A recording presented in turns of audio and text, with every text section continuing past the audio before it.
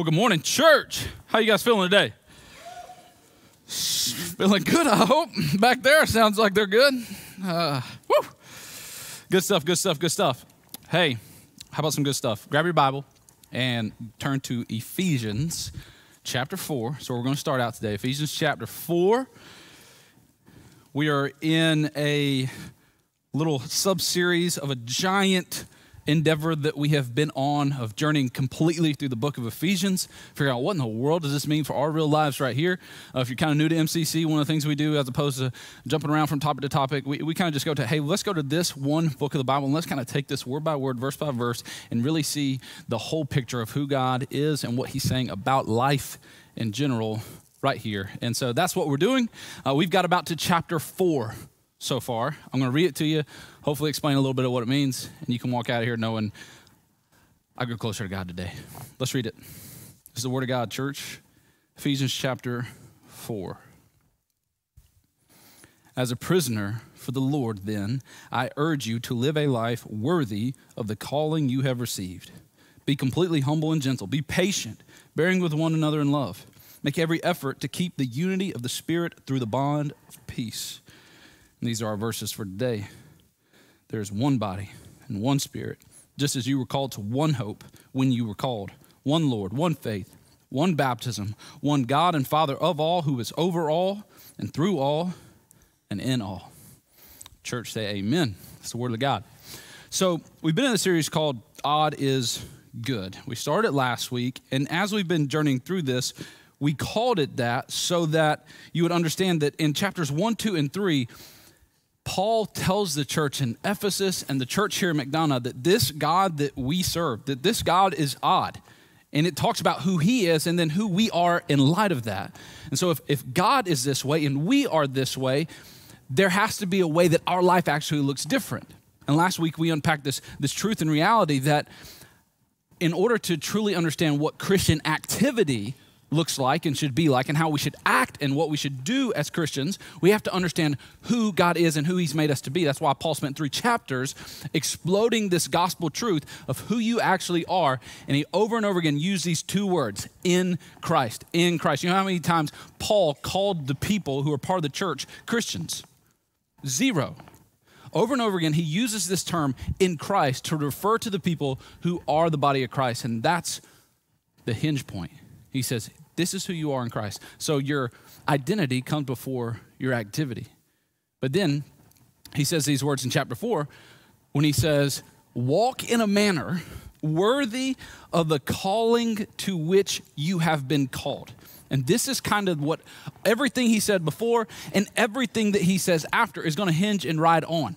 What he's going to get ready to do, and he does this from basically chapter 4, 5, and 6 all the way through, is he begins to explain, okay, here's what it means to be in Christ, and here's what it means to be in Christ in Ephesus with boots on the ground. And he's doing the same thing for us. Hopefully that's what happens here. That in chapters 1, 2, and 3, we learned here's what it means to be in Christ, and then chapters 4, 5, and 6, we figure out what in the world does it mean to be in Christ in McDonough, in Henry County, here in Georgia, in your school, in your workplace, in your family. What in the world does it mean to walk in a manner worthy of the calling to which I've been called? To recap a little bit from last week, we said that call is kind of twofold, that it's a call into oneness with God. It's a call into oneness that finds itself being lived out through unity in the family of the believers. And then it's a call to holiness, a call to be separate. It's a call to be set apart, and it's a call to personal purity. Now, I just want to kind of pause for a second and just lean into and celebrate you guys. I don't know if you were here last week, but we had an incredibly powerful moment at the end of our service. We pushed a bunch of the chairs back, and we took some tape and we put a big giant thing of tape to create a line that kind of went all across the front of the room. And as we did that, we took a second to invite our church into this moment where we step across a line and we boldly say that together with all the saints, with this family of people who are in Christ today, from this day forward, we're going to step into walking in a manner worthy of the calling to which we've been called. And it was beautiful. I don't know if you took a second to if you were here and you took a second to look left and right, but people from all sorts of different tribes, tongues, nationalities, age, gender, all of that, race, money, everything was up here, and we were singing, I have decided to follow Jesus. No turning back, no turning back. The cross is before me, the world is behind me. And then, icing on the cake, we got to see 3 teenagers. Now, I don't know if you know anything about teenagers, but it is a crazy time of life. And I say this not joking. I think whether it's the animal kingdom or the spiritual kingdom, predators know to go after the young. And there's an onslaught on the mind, will, emotion of young people. And it was a powerful, beautiful moment to see 3 young people take a stand against darkness, to take a stand against who they are in Christ and surrender their life to be crucified, buried with Christ, and raised up anew and be baptized. 2 of them we knew were coming. 1 we were praying was coming. And we celebrated like crazy last Sunday. So I just want to take a second and let's just kind of praise God for what he's doing, how he's moving amongst us. It was good, and it's odd as good. You know, when you show up to church, a teenage boy who shows up at church and then leaves church kind of damp. That's odd, you know. You left church. I know some of you don't like this word, moist today. You know, that's odd. But that happens, and maybe that happens again today. But it's so awesome to see God at work, see God moving, and I believe he's got more to do. Ephesians 4:1. It's kind of we're already there. How about that? Ephesians 4:1. He says, therefore, I'm a prisoner of the Lord. I urge you to walk in a manner worthy of the calling to which you have been called. And last week we unpacked what this looks like, to do that with all humility, with all gentleness, with patience, and to bear with one another in love. I want to camp out on this a little bit before we move into verse 4 and 5, where we're going to spend the majority of our time. He said, do this eagerly.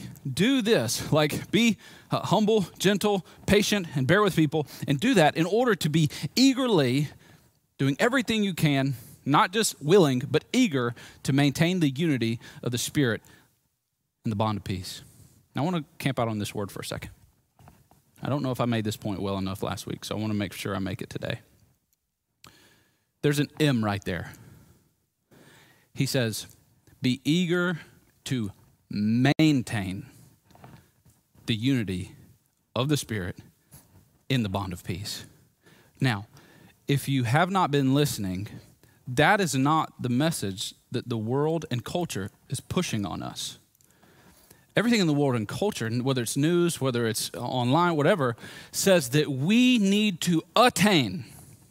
We must attain racial reconciliation. We must attain class reconciliation. We must attain age reconciliation. We must attain gender reconciliation. But the gospel comes in and says, hold up. What if your futile attempts to attain all of those things are leaving you still at failure rate of 100% because you have failed to realize that those are all secondary and tertiary places that we can be unified on. If we can get unified on Christ, all of that will fall into a place. So what he's calling us to is not to try to go out and attain all of those unity in those areas, but to maintain the unity that we have with Christ and with each other if we are in Christ. And what will happen is then the dominoes will begin to fall into effect. He says, I've already attained peace. I've already attained unity for you. Your job is to maintain that. So let's talk about what peace is not. Peace with God. A lot of times we think peace with God, and we think about it in terms of geopolitical peace, like the peace that needs to happen between Russia and Ukraine. In order for there to be peace there, 2 sides that are opposed to each other need to just stop fighting. Put down your arms. You go back to your place. I go back to my place. When the Bible talks about you being made at peace with God, unified with God, what it is not saying is that God was mad at you and he's not anymore. That is not what that means. That's geopolitical peace, but that is not gospel peace. Gospel peace says it's not just that I'm not mad at you anymore. We are one. We're together. I am in you and you are in me. The same way I would look out for you, you look out for me. The same way I would look out for myself, I now look out for you. The same way I want what's best for you, I want what's best for me. That is gospel peace. Gospel of peace says, you were once separated. Now, why were we separated from God? Because of our sin, a lot of it, against a holy, righteous, pure, perfect God. We were separated because of that. And that God comes in and allows his son to bear the full weight of your sin, both the sins in your past that you have a hard time even remembering, both the sins that you committed this morning and may commit today, the ones that you just thought about, and the sins of your future for all mankind, past, present, future. He says all of those sins have been paid for by my son's righteous blood. And then he doesn't just go, now you stay over there and I'll stay over here pure and holy. Jesus made it really clear in the Gospels. He said, if anybody puts faith in me and my Father, the Father and I will come and make a home in them. There's not you out here and me out here. It's saying we're now one too. Now, grasp this. In order for that to happen, in order for us to receive unity and peace with God, Jesus had to be at enmity with God. He had to be treated as though he was against God. Jesus got treated like what we deserve to be treated. The Bible tells us that we were by nature children of wrath. We were at odds with God. But that God comes in and says, I'm not just going to forget all of that. Somebody's got to pay for that, or I'm not a just God. I'm not a righteous God. And so what Jesus does is Jesus pays the price for that. Jesus gets treated the way we deserve to be treated so that we can deserve to be treated the way that Jesus should be treated. But it does not stop there. It's not just, oh, cool, I'm at peace with God, yeehaw. It's we who are all in Christ are now all one with God. And, get this, one with each other. At one. And this is the point that Paul is trying to make here, that you will never understand the gospel if you leave this aspect of it off. And that's why he invites us to maintain this peace, maintain this unity.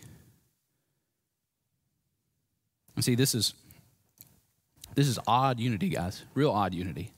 See, it's not the unity like yesterday. If you were maybe in, Hall County on your way to go to Athens. I don't know if that's even on the way to Athens. If you were in Lawrenceville, I'm pretty sure Lawrenceville is. The game wasn't even in Athens. If you were in downtown Atlanta, sorry. Listen, when it's still baseball season, your pastor cares little to none about any other thing besides Jesus, my family, and baseball season. So if you're downtown Atlanta going to the Benz Dome and you pull up at a gas station, and you're pumping gas, and you got your red Georgia Bulldog jersey on. And across the way, you see somebody else with a red Georgia Bulldog jersey on. What do you yell out? Go Dogs, that's right. You bark across this stinking thing, you goofy people. Now let's talk about Thursday afternoon. You're in the same spot. You don't got a jersey on? Like, is there any reason for you to ever just go dog somebody across the parking lot? No, not at all. See, the unity that God is talking about here is a unity that is a different kind of unity than sports unity. Because what do you do when the game's over? You're not going out of your way to celebrate your union. What do you like? Even if it's patriotism, today's Labor Day, it's a patriotic day. What do you do when the country falls? If the only thing that we had that really bound us together was our patriotism, or our candidate, or whatever. If the only thing that bonds us together is something that can be here and then be taken away, well, what do I do when that's gone? You see, the unity that Jesus is offering is a unity that's eternal, a unity that's forever, a unity that's far and above all those other things. And it's the unity that unlocks the door for unification to happen in all those other areas. It's an odd is good unity. And it's odd because it's not about oneness. It's an odd unity because it says we're not demanding that everybody be the same, think the same, and do the same. We're just demanding that everybody be one. It's odd because it's a unity that says it's unity, but not uniformity. And see, this unity that is that is what makes the Church of Christ so unique, is a unity that actually finds its greatest source of strength in its diversity. The fact that there are people who do think different, who do act different, who do vote different, who have all sorts of different heritage and backgrounds, and maybe see God from all these different angles. That's actually some of the strength that is in God's church, is that it isn't all the same. It doesn't all come from the same background. It doesn't all have the same amount of money. It is not all the same age. And there's no one right group of people, and there's no one wrong group of people. We are God's people, and we're unified. And so he says, this is what I'm calling you into. And I'm calling you into this, not just so you can like wear a gold star and say, we're part of the church. Yeehaw, we're unified. He's calling us into that so that we can show a world looking on that goes, that is aching to divide itself and fraction itself over and over and over again. He does this so that we could be a church that would say to a world looking on, no, you know what? It is actually people who will be the source of the solution to these things, the people of God. It is actually possible for people who have different skin tones, who make different amounts of money, who vote differently and think differently. It is actually possible for them to gather together to worship one God and not to just do those things and then go home Monday through Saturday, but to actually do life together and to have those conversations, even when they're hard. He says, this is what you've been called to do. And it is 100% odd. Paul goes from there and he draws our attention kind of a little bit off of ourselves and puts it back on God. And he says these words. This is our passage, 2 passages for the day. He said, there's one body and one spirit, just as you were called with one hope that belongs to your call. So he's going to get into more ones and ones and ones and ones and ones if you're looking at verse 5. But let's just camp on these. He said, there's one body and one spirit. And the reason these are kind of put here together, and you're like, hey, it doesn't go in this like ascending order, and it's not neat, and it doesn't make sense. I think Paul's actually doing this on purpose. He's trying to help the church know that you're now one body, and the thing that made you one body is not your good deeds. It's not where you came from. It's not what you know or what you don't know. The thing that made you one body is one spirit. And that's a capital S, brothers and sisters. The thing that makes us one is not what you do or don't do. It's the faith that you have in what Christ has done and how the Holy Spirit has awoken you to that so that you can see what he has done and you surrender your life to him and you become in Christ. And so saying you're one and you're a part of one body because of the one Spirit who made you in Christ. And he says, because of that, you've been called to this one hope. So this group over here isn't hoping for one thing, and this group over here isn't hoping for another thing. See, this is why so much tension and drama gets created, whether it's in marriage, whether it's in life, whether it's in the church. If we're all not hoping for the same thing, do you know what that is a recipe for? Disaster. And we've seen that happen, right? Our hope, and again, the hope that I think he's taking back to is, remember, it's a hope that belongs to your call, which go back to last week. What is the call to? The call is to purity and unity. This is what we're called to. So there's a lot of tertiary things in that, but the most important two things is my own holiness and our own oneness. And if it doesn't jack those things up, okay. Again, we talked about, people leaving churches over, flowers on stage and little bitty issues and all these other types of things. Paul's going, no. The two most important things, two most mission critical things is our own personal purity. This realization that your sin that you do in secret does affect the family of Christ. And this call and this reality that the things that you say that are disunifying, even outside of these walls, they actually do affect what happens in these walls in this family that is here. And he calls us into this one hope. And again, we got to be hopeful on this. Because don't you want to live in a world where you don't have to think those things? Where you don't have to be in traffic, think something, because you grew up in a home like I grew up in, and then have to if some of you guys ever see me in traffic and you see me do this, there's a Bible verse that says, take every thought captive. Well, I think before I do that, I have to shake it out first, and then I can grab it. Seriously, you just get there, and maybe I'm the only one that's crazy enough to say it, but that happens. I just go somewhere, and I was oh, no, get out of there. And you have to get those things out. But, man, I long for a day where my knee-jerk reaction isn't disunity. I long for a day where my knee-jerk reaction when I see certain things or feel certain things aren't impure thoughts and impure motives. And Paul is saying here, that's our one hope. It is to hope that there is a day that is coming, a day that the church of right now will usher in with the help of Jesus Christ, where we will live in complete unity and complete purity. And man, I long for that day. And it's not a day that I feel like is impossible for us to see come to fruition in and amongst ourselves. And I've seen it come in to fruition, even in things that we've seen and experienced here. And I long to see it more and more. He goes on from there into verse 5, and he lets his one grenade blow up. He says, one Lord, one faith, one baptism, one God and Father of all, who is over all and through all and in all. So again, Paul just rolling at this point, and he hits one Lord, one faith, one baptism, and one God. And I believe the reason he's doing it, I'm going to take you into a little bit of the context of the church in Ephesus to try to explain why. I could spend 45 minutes going through each one of those things that he says one on. I'm going to save you that. You can go meditate on every one of those. I highly encourage that. But I'm going to zoom out and try to see it from the whole grander picture.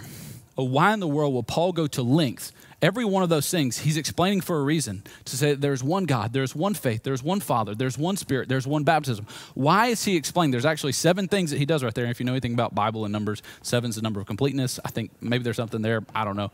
Regardless, the point that he's trying to make, remember who he's talking to. He's talking to Ephesians.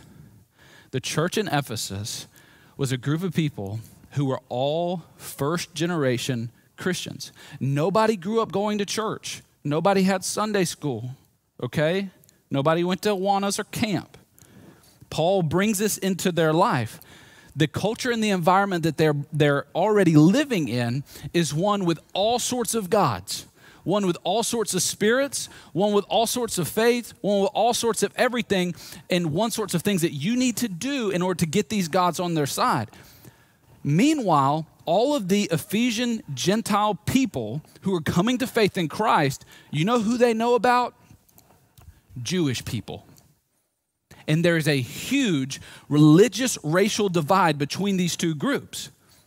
Now, Paul, they know, is what? A Jew. And he's the one who's coming to bring them this news.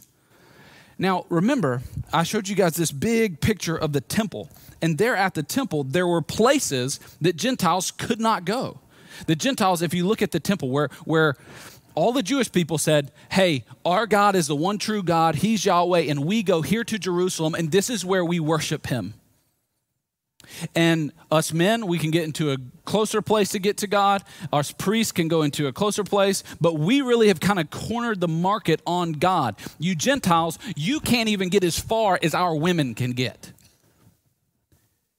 And so what Paul is doing here when he's talking about one God, one faith, one Spirit, one baptism, one Father, is he is saying to the Gentile believers that you're not getting a secondhand faith.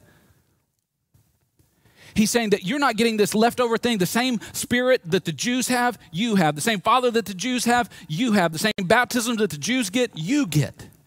He's saying we are now one. You're not missing out on anything. And then he kind of turns a corner. I believe this is the point he's even making to the Jewish people and going, hey, you were super proud because you had this heritage and you thought you had the car on the market. Newsflash, this guy Jesus came and he fulfilled all of those things. And now even what you had is comparable to nothing in light of what you do have now in Christ. And so he says to all of them, we're not Jew or Gentile. We're in Christ. That's who we are. And that's why he blows this grenade up of all these one Lord, one faith, one baptism, one God. And now I want to spend the rest of my time on these alls. So we did one, I will do for all. He says, there's one God, and he is the Father of all, who is over all, and through all, and in all. Now, Paul's not just trying to be this pontificating preacher to just kind of get it rolling and get people hyped in the audience. Like he's not getting bars here. Like that's not what Paul is after in this moment. Maybe you know this, maybe you don't. Let me explain this to you. We believe that the scriptures were not just Paul writing some of his thoughts. It's not just Paul's journal. We believe as Christians that the Bible, this thing that hopefully you don't take for granted, this is the inspired, inerrant Word of God. So when Paul writes this, it is not just Paul filling out his emotions and journaling, and then we're like, that was some really good stuff. Let's just put it in some leather and give it to people 2,000 years later. No, what we believe is that every single word that Paul wrote, every pen stroke that he had there in that Roman prison was inspired by the Holy Spirit of God himself. So these are God's word to me, to you. And the thing about those things is we serve a very precise God, a God who, if he had put planet Earth even a millionth of a fraction of a degree this way, you would all be big piles of molten bones and lava. And if he had done a corner this way, you'd all be frozen. This very precise God says all of these very precise words for very precise reasons for us to hopefully get something out of today. So I want to walk through these because I don't know about you, but for me personally, anytime I see the word Father in the New Testament, something makes me slow down. To really realize that over and over again throughout all of Scripture, when God wants to identify himself to human beings like me and you, broken, messed up, jacked up human beings like me and you, he chooses to call himself Father. And I know in a room this size, 2/3 of the people in this room, you have a wound from a father. And there's something deep within you that aches for a father.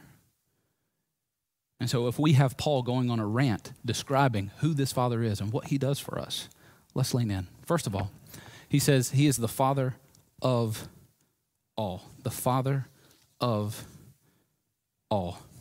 What he means here is that every single predestined believer is now adopted in. It reminds us that there is not a Christian out there who does not have a father. Paul's making this point that if you are in Christ, you don't just have a God, you have a daddy. And the same right that Jesus had to over and over again throughout the Gospels call him Abba, which is basically the same thing that if there was a little Hebrew boy sitting in his high chair eating manna or Cheerios or whatever the equivalent was, when his dad walked in the room from carpentry or whatever, he would have said, Abba, Abba, the same way that your newborns, your little kids would say, Dada. He says, this is what you have. You don't have a distant, far, unapproachable, unprotective, unproviding God. You have a Father. Now, this is huge in light of the context that the Ephesians are in. Because this whole father thing is a point of tension. And honestly, I think if you were to go around and ask most Ephesians, they would maybe want a God who was not Father, one that they could work for, one that they could live good deeds and do good things and get on that God's good side. Because sometimes it's hard to rationalize a God who doesn't necessarily pour out more blessings on me because I am a good person and then pours out all sorts of blessings on people who are dumb and stupid and evil. But what Paul is after here when he says he is the Father of all, he's wading into this tension between the Jews' heritage and what's happened to the Gentiles. Let me explain. All the Jews, when it came to Father, you hear this when you hear the Pharisees berate Jesus and question Jesus. They say, well, our father was Abraham. We're Father Abraham's kids. And that's like their gold star. Oh, show me my badge. Father Abraham. Yep, Abraham. You know who my dad is. Father Abraham. It was their thing. They pushed that on everyone. We're Abraham's kids. And that was a big deal. That's our heritage. And listen, it really was important. But they didn't use it as just this importance, oh, how much God loves us. It was, look how much God loves us. We're Abraham's descendants. And so he hates you Jews. He hates you Gentiles.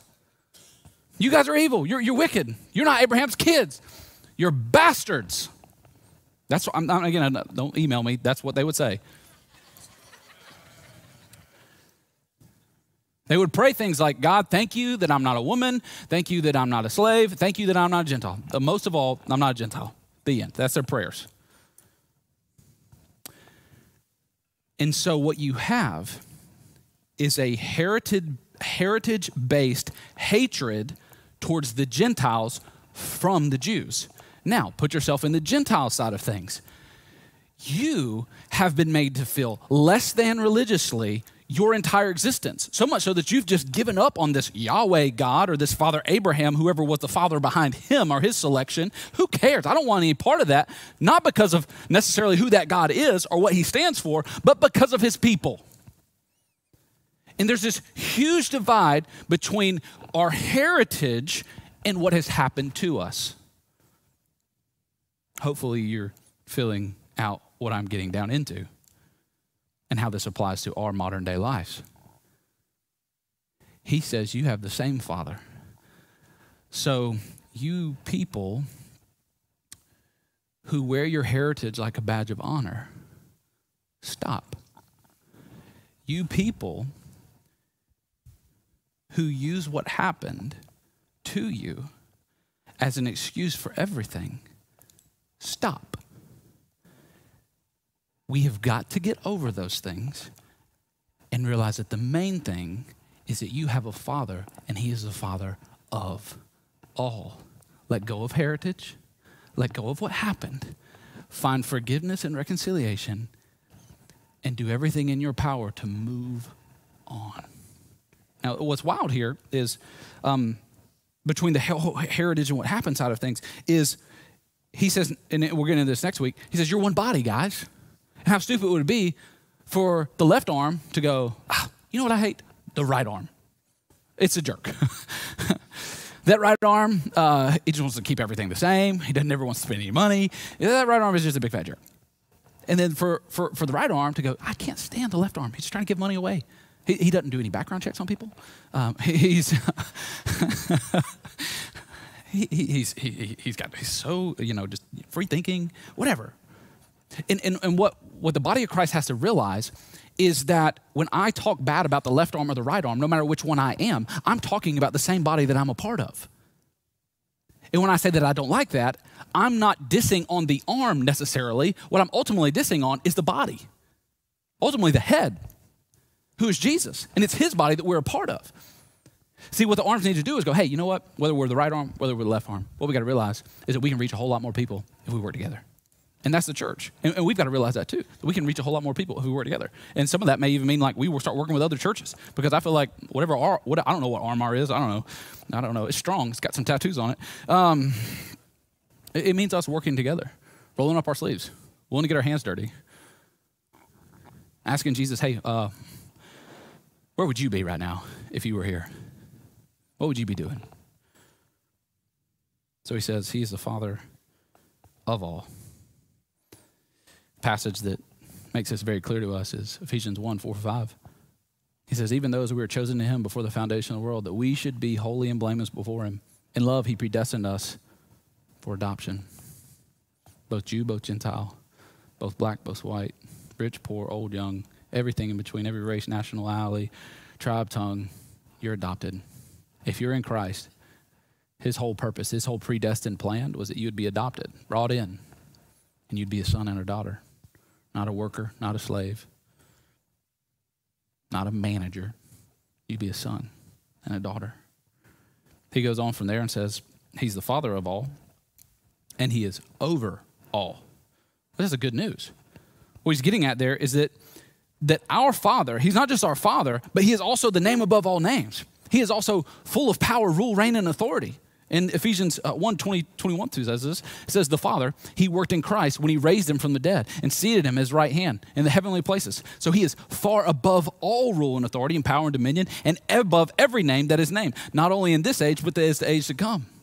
And so the Ephesians are going, what? Like, okay, so we don't just have he is not just the Father of all, but he is the Father over all. So I don't have to get on a God's good side by keeping its silver figurine in my pocket anymore. I don't have to make excuses for my stupid behavior because of constellations anymore. Now again, like I can't believe that people were doing that back then, and I definitely can't believe that people, and even people who say they're Christians, continue to do that now. Please stop. It's stupid. I love you.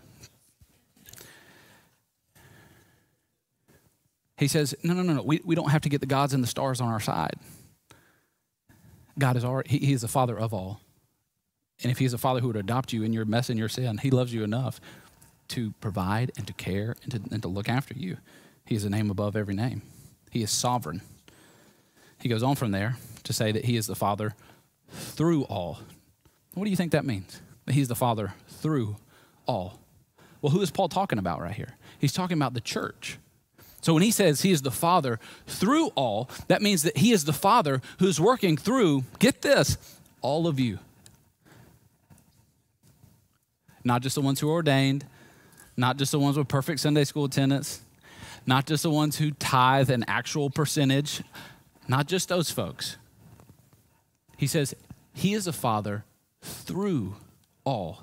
That means that he is a God and Father who longs and is intentionally working through all of the church. Now this is mind-blowing. This is not how most world religions operate and work, guys.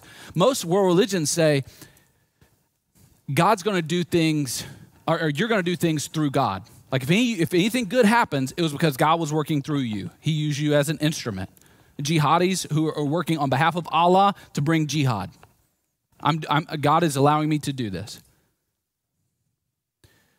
Christianity is different. Christianity comes on the scene and says, God actually wants to do something through you. Not just you doing things through God. And there's this passage that we've leaned into and we've talked about a little bit. It's Ephesians 3, 9, 10. And this is not in the scripture. This is just me putting that in there so you know this actually makes sense. It says, through Paul, God will bring to light for everyone what is the plan of the mystery hidden for ages in God who created all things so that, don't miss this, what does through all mean? What does it mean to have a Father who is through all? It means so that through the church. You could just put all right there. If you got your own Bible, write, all ALL. Through the church, the manifold wisdom of God might be made known to the rulers and authorities in the heavenly places. What he's saying there is that, what does it mean to have a Father who is through all? It means that you have a Father who has a plan for you, a big plan for you, but more importantly, a plan for y'all to work through all y'all. So you people who maybe just come and then you go. Well, I'm telling you, God has a plan for y'all to see his manifold wisdom be put on display here in McDonough through people like you. So you're missing out if you just come and you just go. You're missing out if people don't know your name. And we want to do everything we can to help you get connected. So that is what it means that he's a Father through all. All right? Next one he says is he is a Father in all. What does it mean to have a Father who is in all? And again, this is so counterproductive and it's so much different than any other world religion. We see this in Ephesians 2:22. It's like Paul is circling back to all the things that he already said so that they can, if they meditate on this long enough, be able to understand it. He says, in him, God, in this God the Father, you are also being built together into, all right? What does it mean to have a Father who is in all? It means that you have a Father who is building you into a dwelling place for God by the Spirit. So what does it mean to say that I have a Father who is in all? What that means is this is wild, you have a Father, like your Father God is in you. So when he says he is in all, that means he is in all of us. If you're in Christ, that means all of God is in all of you. That should make it a whole lot harder to hate people. It should make it a whole lot harder to go to bed angry. That should make it a whole lot harder to do the things that we're so prone to do as human beings, to know that all of God is in all of them and all of God is in all of me. So why can't we work this out? It's hard. He's built us into a dwelling place, which you can hear all that, and maybe you still are like, okay, so what? Like, honestly, like that's some stuff, Trent, but I'm a plumber and, or I'm an electrician or I'm a stay-at-home mom. And it's really good to know all those things about God being all through all, in all, above all, and overalls and whatever. But what does it have to do with my life, my real life, every day in, every day out? What does it have to do with what's really happening right now? It's a good question. And I think there are some answers here. I want to walk you through them in the rest of the time I have left. First of all, he says he is in all. So what does that mean? If he's the Father of all, we all long to belong. And so if we have a Father who says he is the Father of all, that means, friend, you do belong now. You actually have a Father. You have somebody who loves you and cares about you. You have somebody who's in your corner. You have the Father of all who is right there with you, who is taking care of you. And when you say you long to belong, he says, I got you. And you know what the odd factor in this is? The world says work to belong. Our Father says, I've done the work.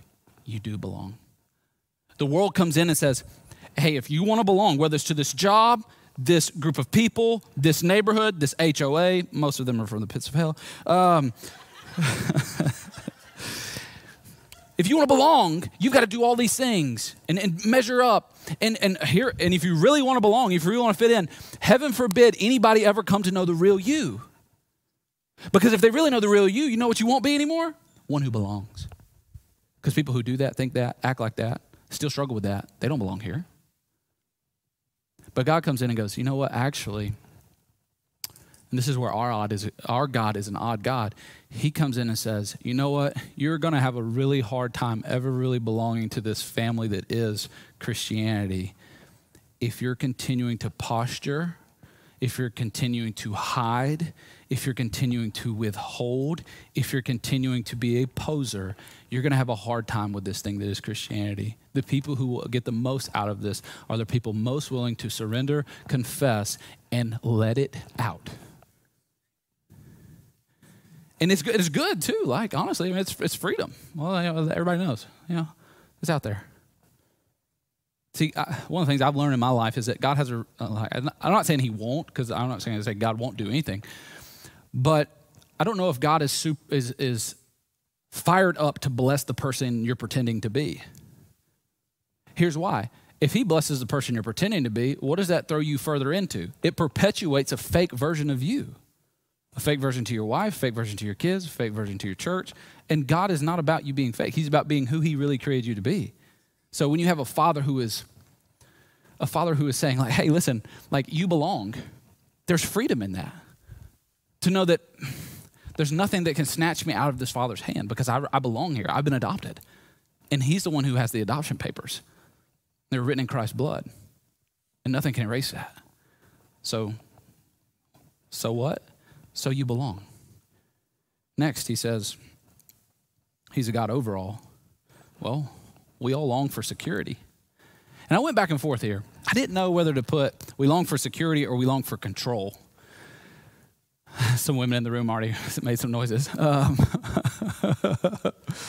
as I thought about this, I got to thinking like the times in my life when I've been most controlling were also the times where I was most insecure. And because I was insecure, I was trying to control everything that was going on. And I want to be able to control this, so let me, I don't know if financially we're there, so let me control everything we're spending. I don't know if I really have your full undivided attention or trust or approval or respect. So let me try to do everything I can to control it. And what God is saying here is if you have a father who is over all, you have a father who is a provider and protector. You have a father who is over all the global economies. You have a father who is over all elections. You have a father who is over every cell in your body. You have a father who is over that. He's over it. And you have a father who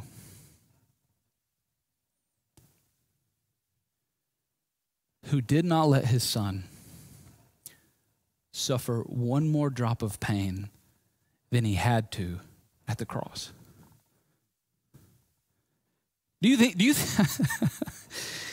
really think that when God was like, I'm going to allow my son to go to the cross and be crucified for you, that he was like, just have your way with him? Or that God knew every drop of spit down to the exact ounce that would be spit in his son's eye? Do you not think that he knew every hair that was going to be plucked from his beard? He knew how many thorns were on the crown. Our God knew the exact lengths that the pain his son had to suffer for him to go through what he had to go through so you could get into what he wants you to get into through faith in him. And so if that means you go through pain, trust this about the character of our Father who is over all. He has your pain measured. He has every cell of your body measured.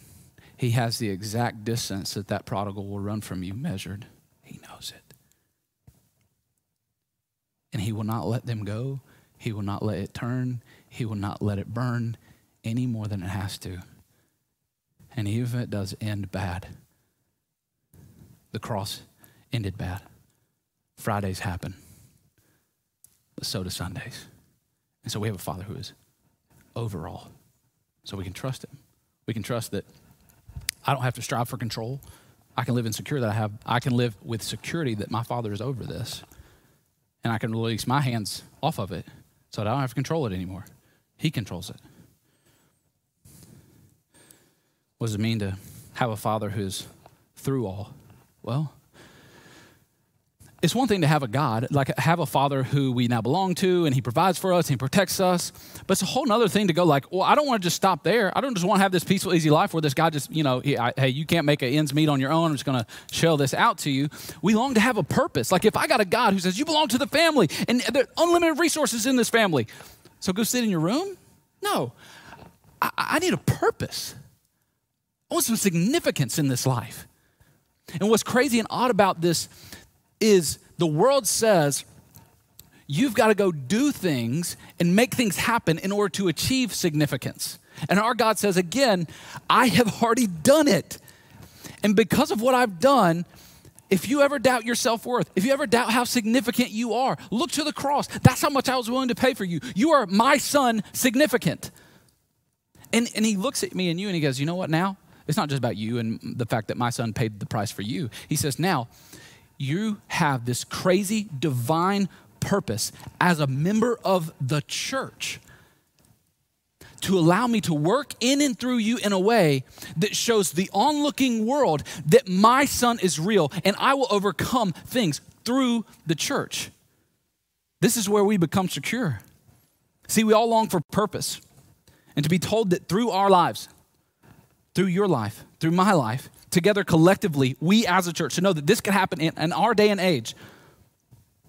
We could show every satanic and demonic force that's behind racism, classism, ageism, sexism, that our Father has actually made us one. That's your purpose, to show every one of the demonic forces. When he said it would be through the unification of the church that God's manifold wisdom will be made known to dark forces, that's what he's saying. So when it means that our Father works through you, you have a very significant purpose. God wants to show every demon in hell that unification can work, and it is working, and it will work through us. So he says, through my church to Satan, he says, you may be able to tempt them, test them, attack them, and persecute them, but you cannot and you will not divide them. And the reason he can't is because, guys, this love that unites us is resurrection love. It love that unites us, it overcame a grave. So it stands confident, even at Satan's gravest attempts to divide us, it stands confident that even his greatest attempts to divide me from you will end up just like the empty grave on Easter morning, devoid of his power, robbed. And the last thing he says is, in all. He's a Father who is in all. See, every one of us, we long for treasure. Start out as little kids, man, drawing little maps, trying to find X's in the yard. People go on journeys to the bottom of the ocean to find buried treasure. What's your treasure? It's a relationship, it's a kid. Is it amount of money? Is it just being able to know, like, I'm happy, I'm good? What is it? What is that thing that if it was gone tomorrow, you would be most tempted to turn your back on God and walk away from your faith? That if he took it away, you would be very tempted to walk away. What is your treasure?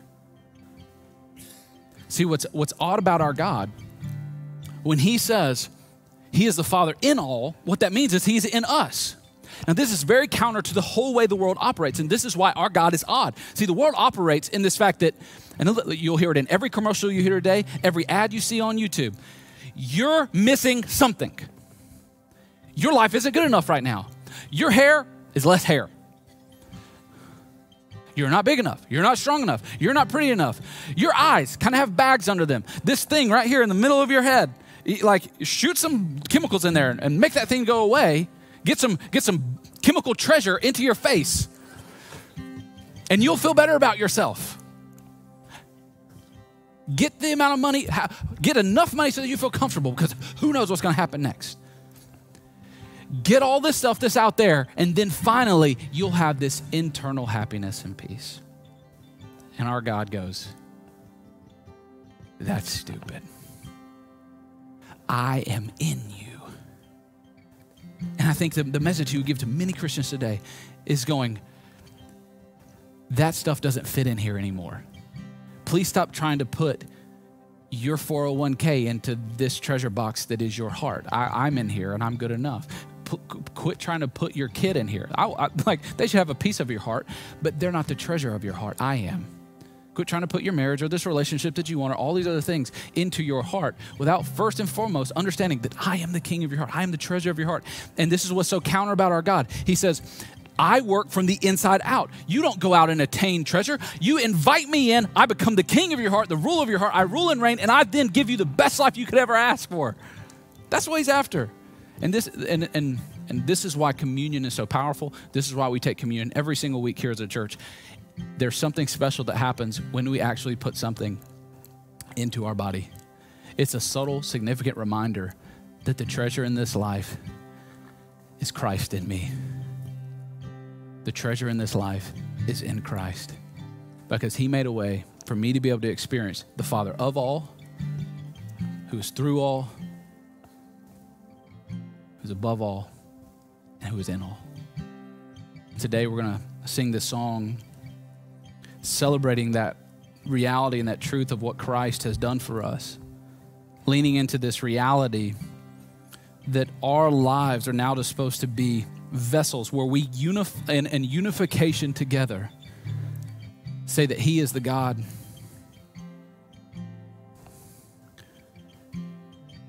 who is of all of us, who is over all of us, who is through all of us, and in all of us.